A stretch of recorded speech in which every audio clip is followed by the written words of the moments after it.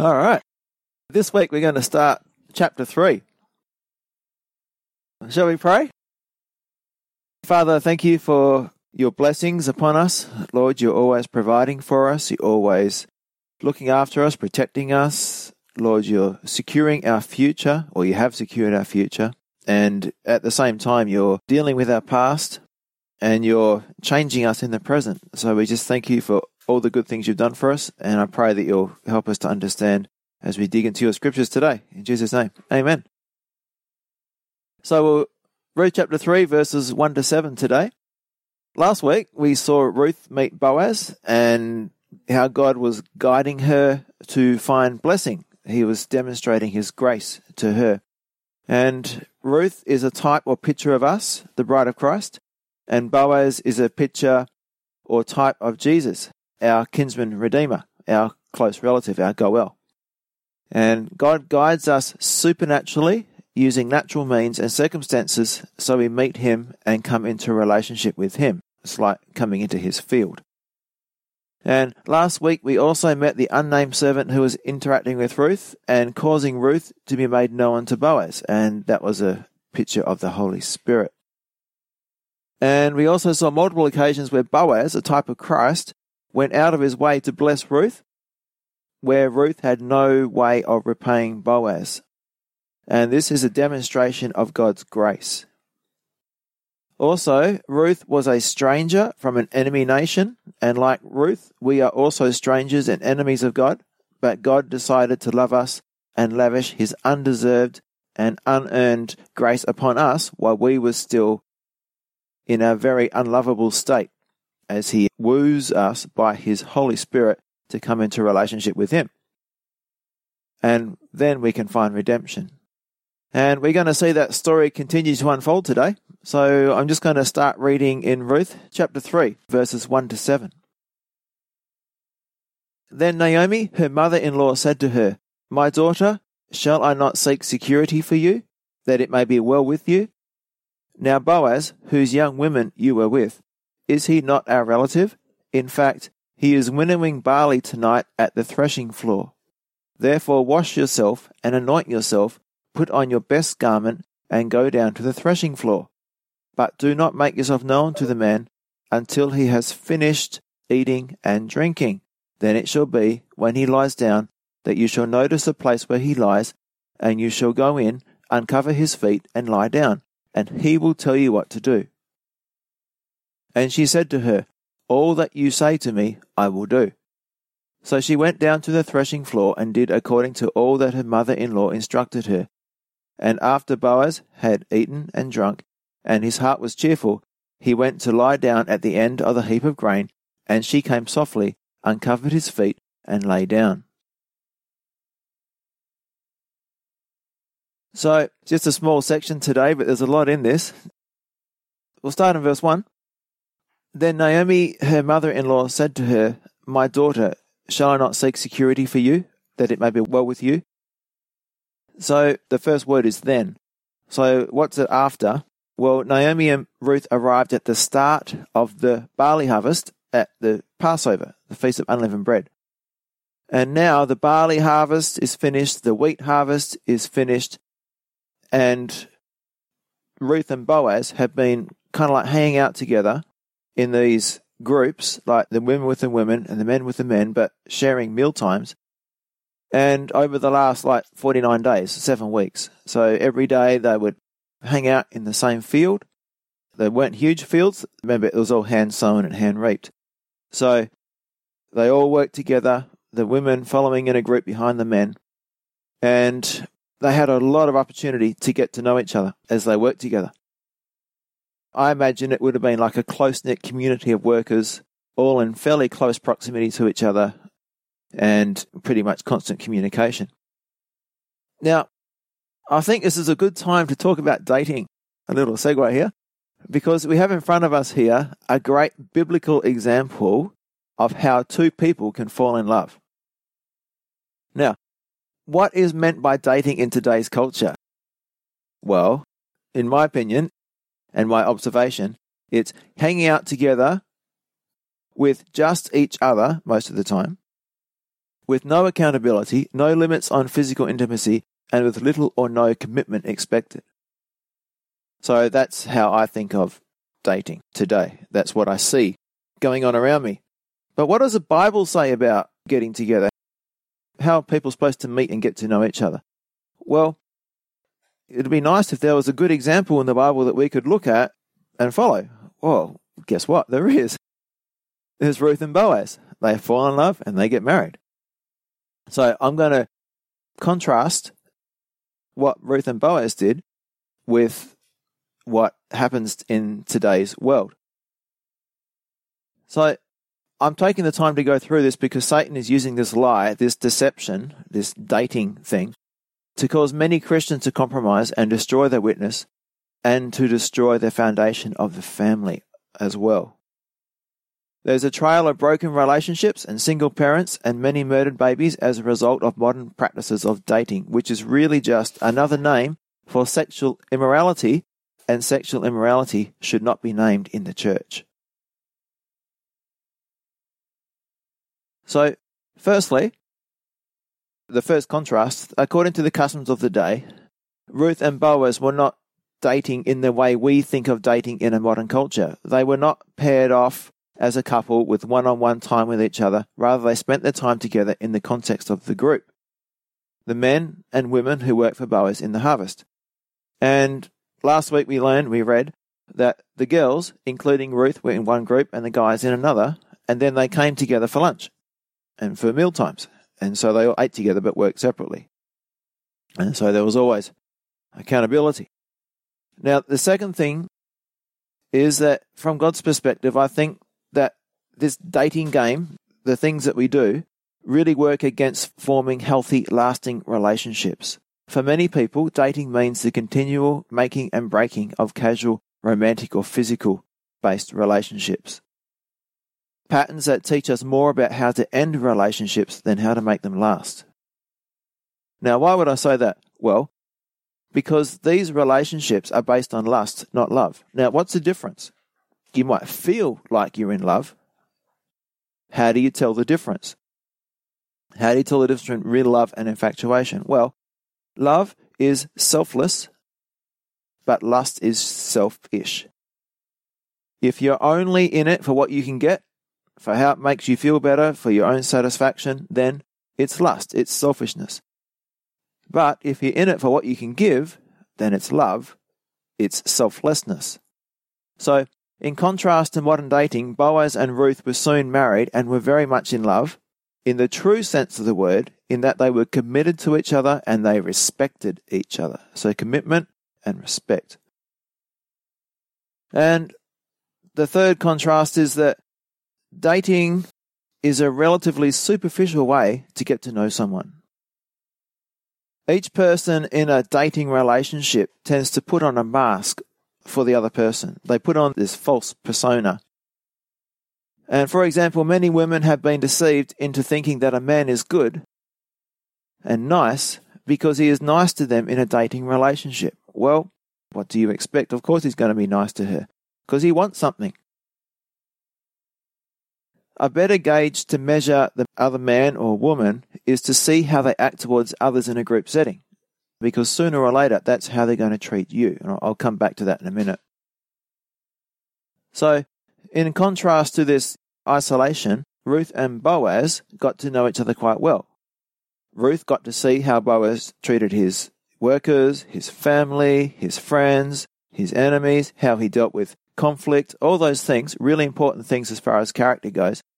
And Boaz got to see how Ruth worked, how she treated Naomi, how she treated and interacted with the other ladies, and so he got to see what she was like as well. He got to know what Ruth was really like over those harvest weeks as they were working together. And just remember that Boaz was initially impressed with Ruth because of her kindness toward Naomi. So it shows the difference between today and back then, well, God's way and the world's way of what are we looking for in a person? Are we looking for physical attraction, beauty, or are we looking for character? So Boaz and Ruth, they're looking for character. So I want to go through two main advantages of getting to know someone in a group setting. The first is that you aren't putting yourself in an awkward and dangerous position where you are exposing yourself to temptation and compromise, which will dishonor both people and hurt their and your relationships with God. So I want to show you, or read with you, 1 Corinthians 10, 12 to 13. It says, "If you think you are standing strong, be careful not to fall. The temptations in your life are no different from what others experience, and God is faithful. He will not allow the temptation to be more than you can stand. When you are tempted, He will show you a way out so that you can endure." I want to just explain that this promise only applies to you if you're walking with God. It doesn't mean that you can put yourself in a precarious situation where you know that your flesh is going to rise up and then expect that God's going to give you a way of escape. For me, it's like jumping in front of a truck and then expecting not to be hurt. And this was Satan's temptation to Jesus in Matthew 4, 5 to 7. So I'm going to paraphrase it, but Satan goes, "Hey, Jesus, jump off the highest point of the temple and God will protect you. You won't even stub your toe." And what did Jesus reply? The scriptures also say, "You must not test the Lord your God." I'll say that again. "You must not test the Lord your God." And he was quoting Deuteronomy 6:16. So God will only protect us from unnecessary harm as long as we are abiding in Him, as long as we are in His will. Now, just want to go through a biblical example of someone putting God to the test, and that is Samson. Samson put God to the test when he told Delilah about the secret of his strength. He deliberately put himself in harm's way, and God left him. Samson had his eyes put out. In the end, it was a good thing for his relationship with God, because that was his weakness, looking at women and lusting after them. Now, Jesus said in Matthew 5, 27 to 29, "You have heard the commandment that says, 'You must not commit adultery.' But I say, anyone who even looks at a woman with lust has already committed adultery with her in his heart. So if your eye, even your good eye, causes you to lust, gouge it out and throw it away. It is better for you to lose one part of your body than for your whole body to be thrown into hell." Now, with Samson, at the end of his life, Samson was a praying man, a praying. He was depending on God, and God used him. During his life, he was a praying man. He was a preying man. He was seeking women to satisfy his sexual desires. That was more important than his relationship with God. So, we want to be a praying man, someone who depends on God, and not a praying man, someone who's seeking to satisfy their desires. And God gives us this warning regarding the attraction of a man to a woman in Proverbs. It's Proverbs 6, 27 to 28. "Can a man scoop a flame into his lap and not have his clothes catch on fire? Can he walk on hot coals and not blister his feet?" And there's many other warnings against sexual immorality in the book of Proverbs. Those who go down the wrong path are called fools, and simple, as in you're not so bright. But I think the clearest passage or instruction concerning men and women and sex is given in 1 Corinthians chapter 7, verses 1 and 2. It says, "It is good for a man not to touch a woman. Nevertheless, because of sexual immorality, let each man have his own wife, and let each woman have her own husband." So what does it mean by "it is good for a man not to touch a woman"? Well, it's a figure of speech. It's a part representing the whole, where here a touch represents sexual relations or sexual immorality. So consider the danger signs at a petrol station. They say no smoking and no naked flames or no sparks and no ignition sources. Why? Because a little fire, a little spark, will quickly lead to a much bigger and destructive fire and explosion. The sign doesn't say no explosions allowed. It doesn't have to.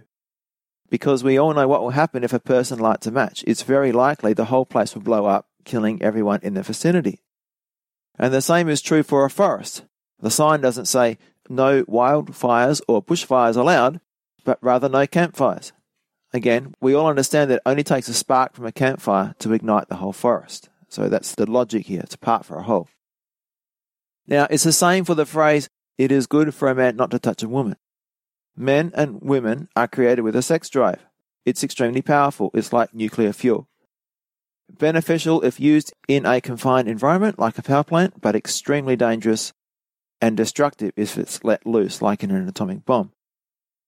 So marriage is like the power plant. These very powerful desires are harnessed to bring warmth, love and unity to the couple, who can then be a blessing to others with their example of their unity and their love for each other, pointing people to Christ. But sex outside marriage does the opposite.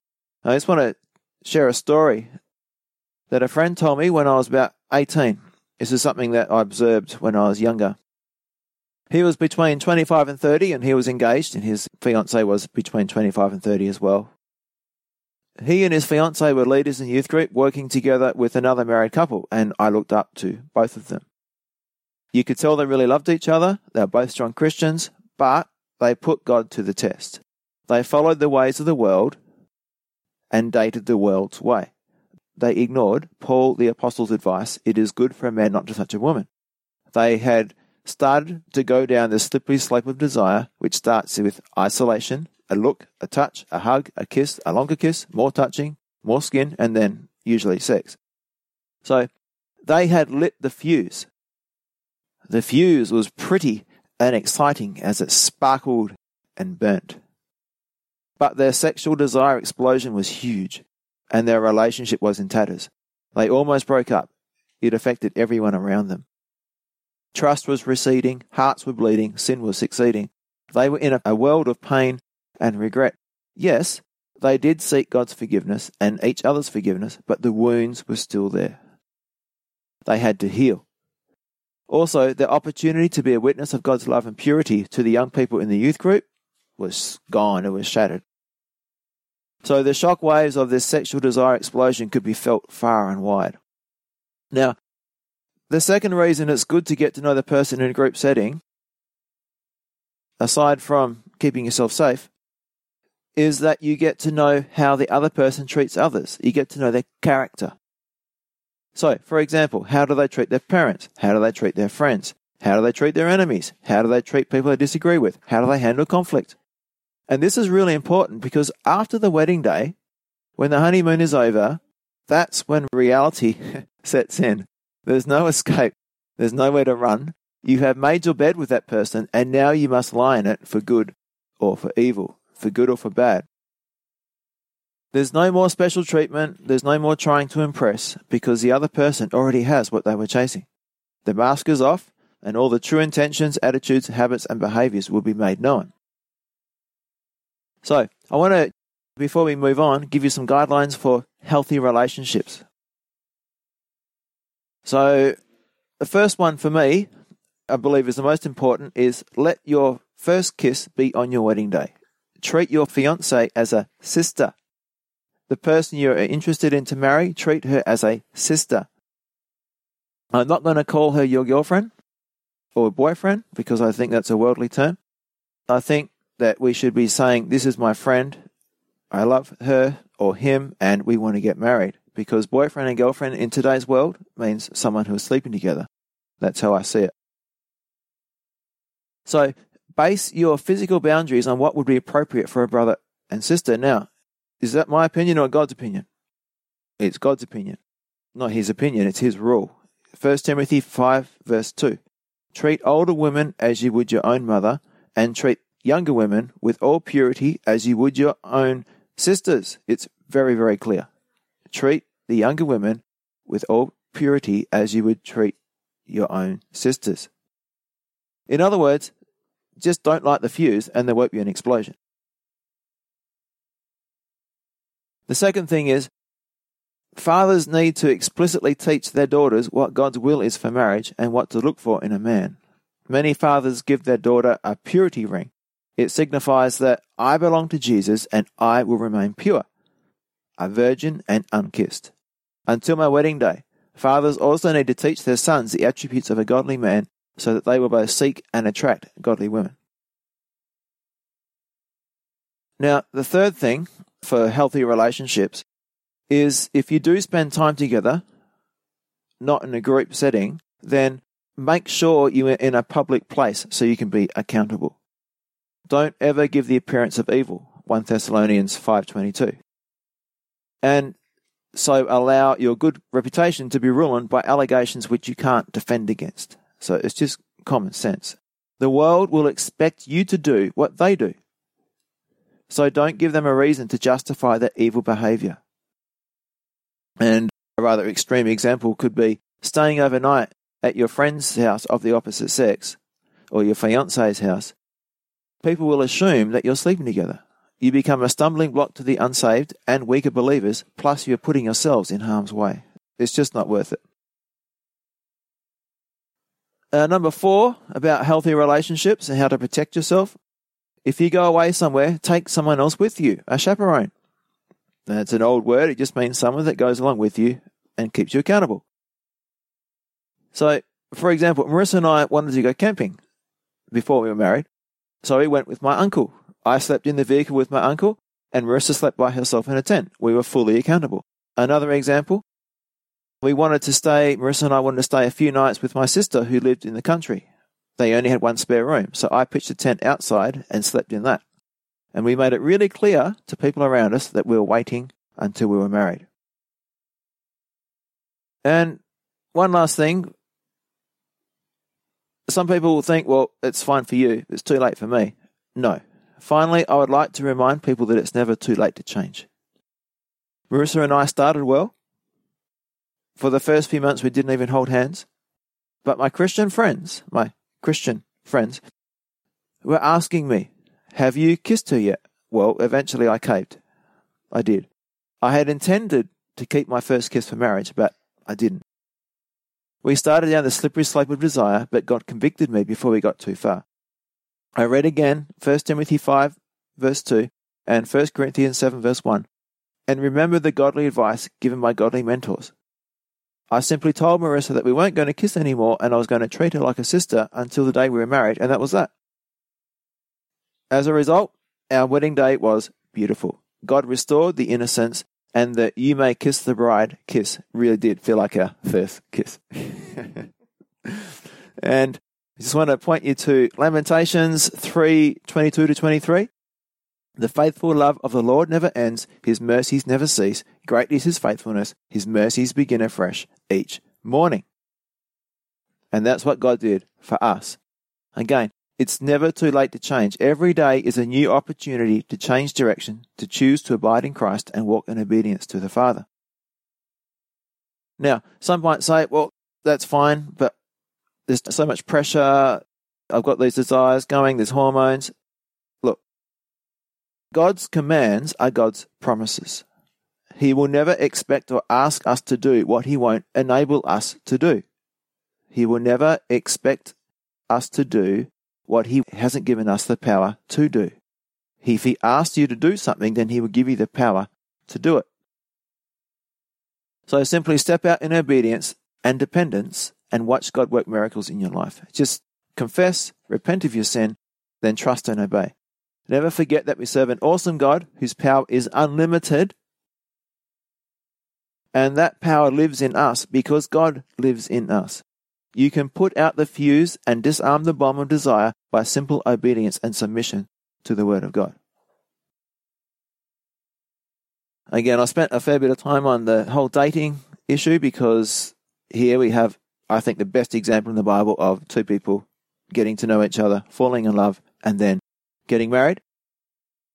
And it just does so much damage to relationships, and it destroys people's walk with the Lord, because how can you be abiding in Christ if you're habitually sinning by committing sexual immorality with your girlfriend or boyfriend? And it's just destroying the lives of many young people, stopping them from growing in their relationship with God. So, let's move on. The second part of verse 1 says, "My daughter, shall I not seek security for you, that it may be well with you?" Naomi wants Ruth to be married because back in that culture, when you're married, you're secure. You have a home, you have an inheritance, you have someone to look after you, to protect you. So Naomi is going to suggest to Ruth that she appeal to Boaz for marriage. Now, the word security in verse 1 here is the same word for rest in Ruth chapter 1 verse 9. And that's where Naomi told her daughters to go back to their homeland and find rest in the home of a new husband. And so this Hebrew word, which is manawach, M-A-N-O-W-A-C-H, speaks of what a home should be, a place of rest and security. In verse 2, now Boaz, whose young women you were with, is he not a relative? And again, it's a reminder emphasizing that who did Ruth hang out with? She hung out with the women. Okay? It's a reminder of Ruth's wise choice to stay with and work with the young women. Now Boaz, is he not a relative? Naomi is reminding Ruth that Boaz was their family goel, their kinsman redeemer, their close relative. And we're going to start digging into what the role of the kinsman redeemer is, the goel is. So there's 4 things. So I'll just go through them quickly. So the first thing is that the kinsman redeemer was responsible to buy a fellow Israelite out of slavery. So to buy someone out of slavery, Leviticus 25:48.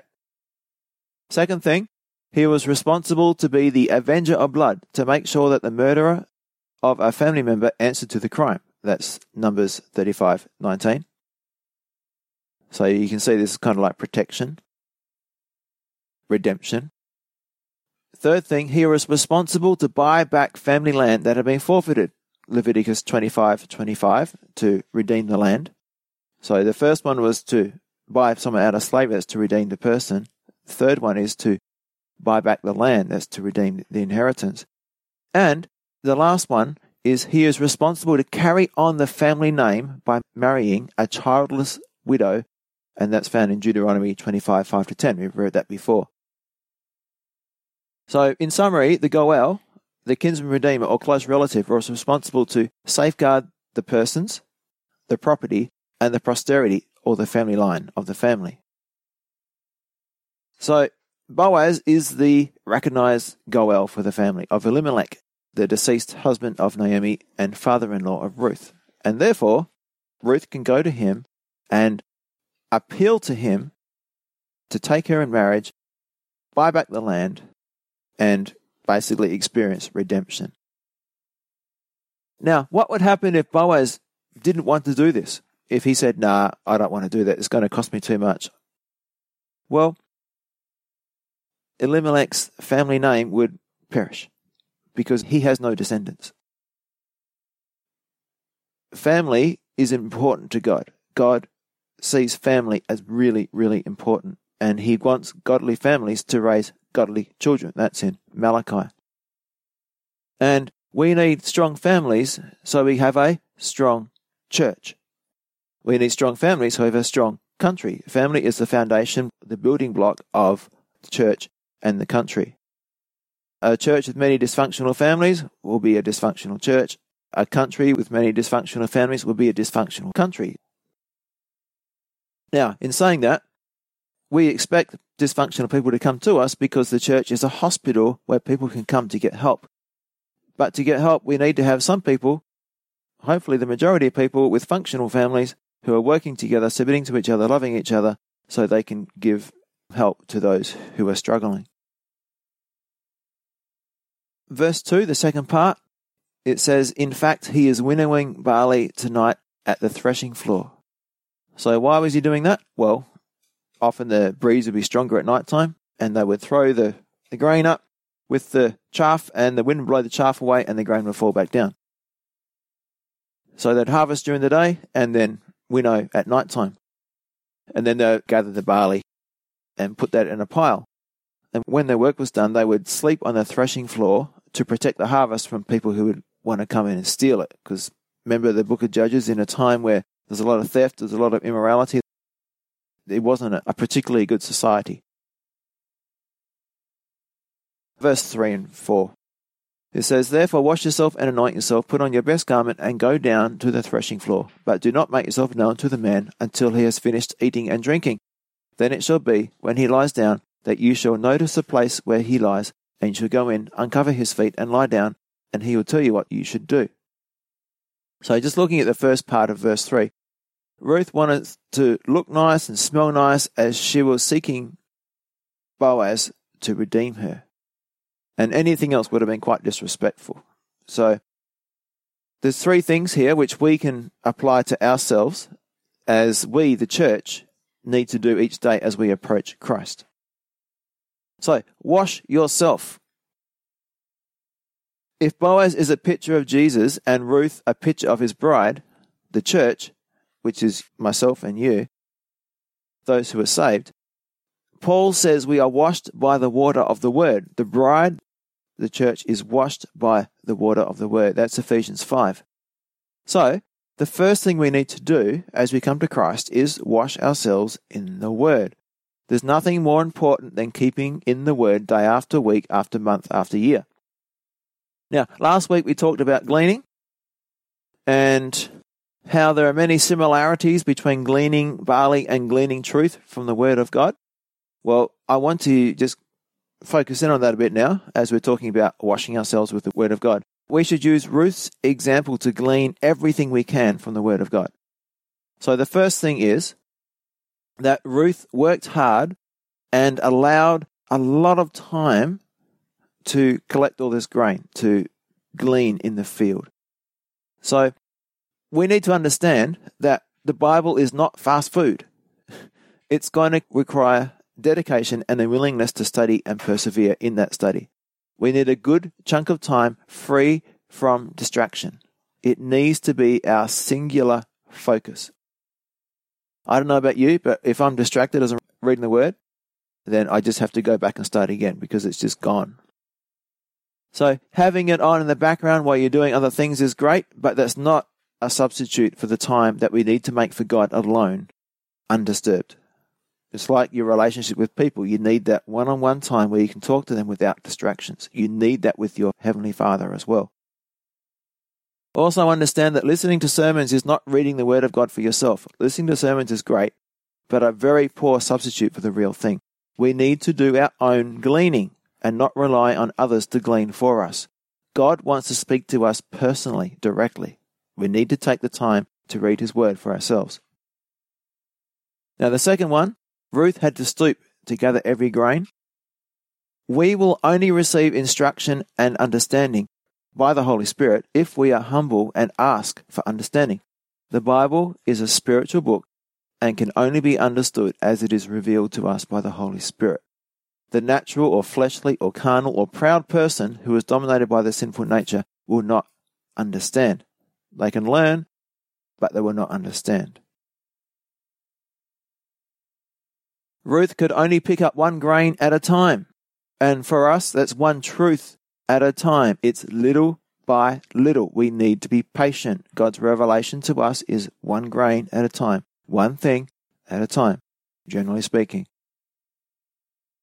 Ruth had to hold on to each grain and not immediately drop it. Now, it's easy to forget, so we need to concentrate. We can memorize scripture. We can put things on our fridge. We can do lots of things to help us remember. Ruth took the grain home and threshed it. Now, she's out of the field. She's not reading the Bible, so to speak. What is she doing now? She's meditating or chewing the cud. She's thinking about what she's just read. She's taking the time to stop and ponder what the passage or verse or word means or is saying. So the Word of God needs to be on our minds as we go about the day. We eat in the mornings, best I think, and then through the day we chew on it. And often, I know for me, God speaks to me at weird times as I'm thinking about what I read that morning. And those are the, oh yeah moments, or the, yes, now I know what I need to do moments. Ruth took the threshed grain and winnowed it. Now, for me, this is like separating the truth from the lies. We need to have the correct meaning, interpretation, and application of each verse and passage. Now, today, there's a whole lot of incorrect meaning, interpretation, and application because people don't stop to think about it themselves. And this is where talking things over with others and reading commentaries and listening to sermons can help. But in my opinion, the best commentary on the Bible is the Bible. learn to cross-reference other passages in the Bible on a similar subject and get the big picture from the Bible from several passages, and that will often give you a better understanding without having to go to the other things. I'm not saying don't, I do, but that is the first thing to do. What does the Bible say about this? And the last one is Ruth was nourished by the grain. And this is a beautiful result or fruit of gleaning from the Word of God. Our spirit becomes strong and healthy. We are transformed into Christ's image. We are useful for the kingdom of God. We have something to give to others. Our spirit has victory over the flesh. Remember that the dog you feed the most wins the fight. We have the spirit and we have the flesh, and they're at war with each other. Which dog wins the fight is which dog gets fed the most. If we aren't feeding our spirit, then by default we are feeding our sinful nature, our flesh. And we will end up over time becoming weak and not being able to do what God wants us to do. Now, the second one there is anoint yourself. So it says, wash yourself and now anoint yourself. In the Bible, it's always referring to the Holy Spirit. Our lives must be under the anointing or control of the Holy Spirit. We are instructed in Ephesians 5:18 to be filled with the Spirit. And as Romans 8:5-6 says, we are either controlled by the Spirit or by our flesh. There's no halfway. It's one or the other. So I'm just going to read Romans 8:5-6 and then 12-13. Those who are dominated by the sinful nature think about sinful things, but those who are controlled by the Holy Spirit think about things that please the Spirit. So letting your sinful nature control your mind leads to death, but letting the Spirit control your mind leads to life and peace. So notice verse 6 there, it says, so letting your sinful nature control your mind leads to death, but letting the Spirit control your mind leads to life and peace. So anoint yourself. And I'm continuing in verse 12 on Romans 8. Therefore, dear brothers and sisters, you have no obligation to do what your sinful nature urges you to do. For if you live by its dictates, you will die. But if, through the power of the Spirit, you put to death the deeds of your sinful nature, you will live. So this is talking about the practical consequences of the choices we make. It's our choice. We can choose to anoint ourselves by submitting to the power of the Spirit. So the choice is ours each day. Will I surrender to God each morning, admitting that I can't live the life that God is calling me to live, and ask Jesus to do it for me, to live His life through me by being empowered by His Spirit and living by faith in the Son of God who loved me and gave Himself for me? And you might recognize that as Galatians 2:20. It says, my old self has been crucified with Christ. It is no longer I who live, but Christ lives in me. So I live in this earthly body by trusting in the Son of God who loved me and gave Himself for me. So notice I've highlighted there, it is no longer I who live, but Christ lives in me. I can't do it, but God can. Now, the next thing there is put on your best garment. So the application here could be Isaiah 61:3, where it says, put on the garment of praise for the spirit of heaviness or sadness. One of the consequences of being filled or controlled or submitted to the Holy Spirit is that we will want to praise God, that we will want to give thanks to God, and that because we are submitted to God, we are able to submit to each other. And where does it say that? Well, Ephesians 5:18-21. It says, don't be drunk with wine, because that will ruin your life. Instead, be filled with the Holy Spirit, singing psalms and hymns and spiritual songs among yourselves, and making music to the Lord in your hearts. And give thanks for everything to God the Father in the name of our Lord Jesus Christ, and further, submit to one another out of reverence for Christ. And now, if you keep on reading there, in Ephesians, it starts talking about husbands and wives. So what's the instruction before Paul starts giving the instructions for husbands and wives? He says, be filled with the Holy Spirit. We can't do it on our own. We can only do what God says if we are anointed with the Holy Spirit, if we are filled, controlled by the Holy Spirit. And another application, I'm just going to read Ephesians 4:22-24. It says, "Throw off your old sinful nature and your former way of life, which is corrupted by lust and deception. Instead, let the Spirit renew your thoughts and attitudes. Put on your new nature, created to be like God, truly righteous and holy." So put off the old and put on the new. So living an anointed life means we can choose to put on our best garment and live a holy life, walking in humility towards others as we praise and thank our God for his goodness toward us. Now the second part of verse 3 says, "And go down to the threshing floor.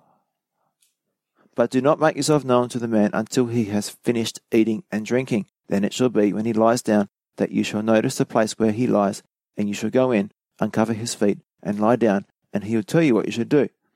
And she said to her, "All that you say to me, I will do." So she went down to the threshing floor and did according to all that her mother-in-law instructed her. And after Boaz had eaten and drunk, his heart was cheerful. He went to lie down at the end of the heap of grain, and she came softly, uncovered his feet, and lay down. Now, this is interesting. So I'm just going to go through the meaning of all these symbols, laying at his feet, for example. So why did Ruth go and uncover his feet and lie down at the feet of Boaz? Well, in the culture of that day, this was understood as an act of total submission. So we want to apply this to ourselves. When we come to Jesus, we come in an attitude of total submission. So in that day, this was understood to be the role of a servant, to lay at their master's feet and be ready for any command of the master. So Ruth is presenting herself to Boaz as a servant, and that's how we need to present ourselves as well. We are servants, bondservants of Christ. If you read through the introductions to most of the letters, the epistles, they start, Peter, a bondservant of Jesus Christ. Paul, a bondservant of Jesus Christ. And this is what Ruth is doing. She's coming to Boaz in a totally humble and submissive way. Now, I think it's important that we don't lose sight of the big picture here. Ruth came to claim a right. True? It's her right to be redeemed.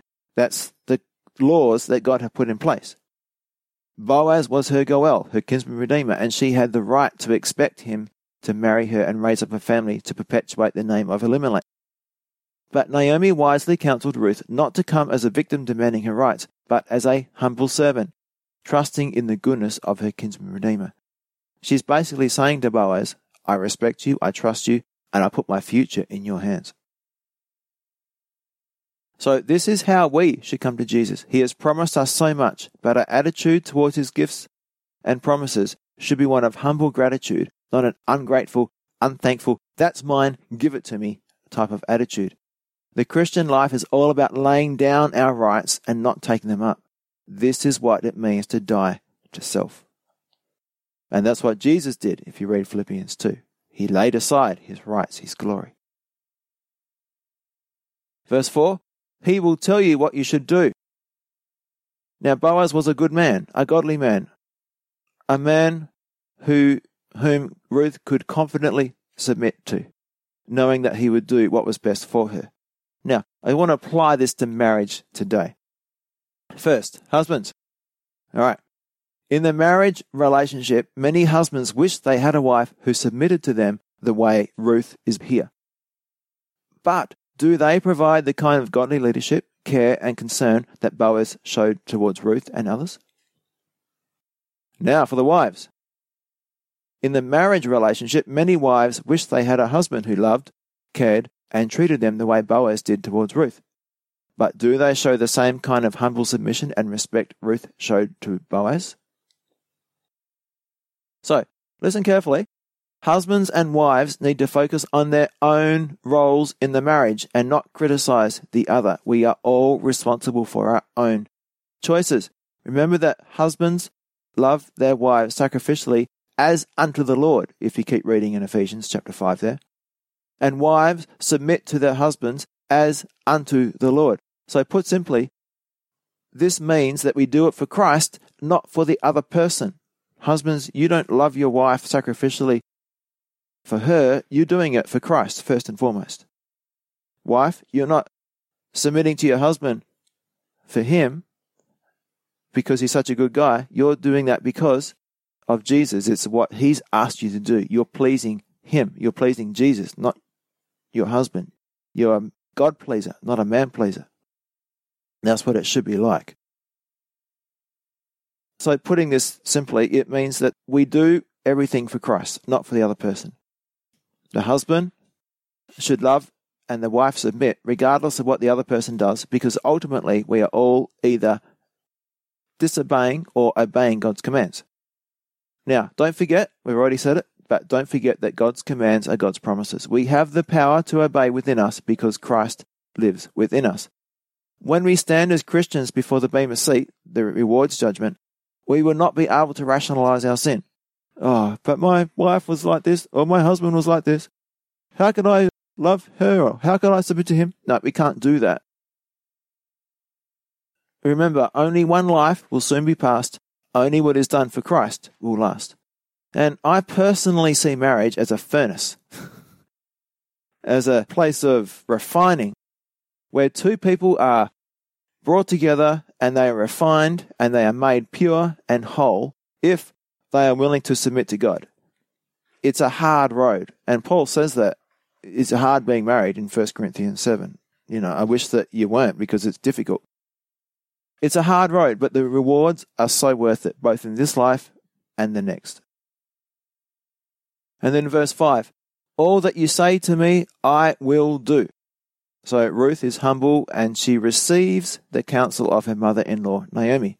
And this is an example of submitting to one another.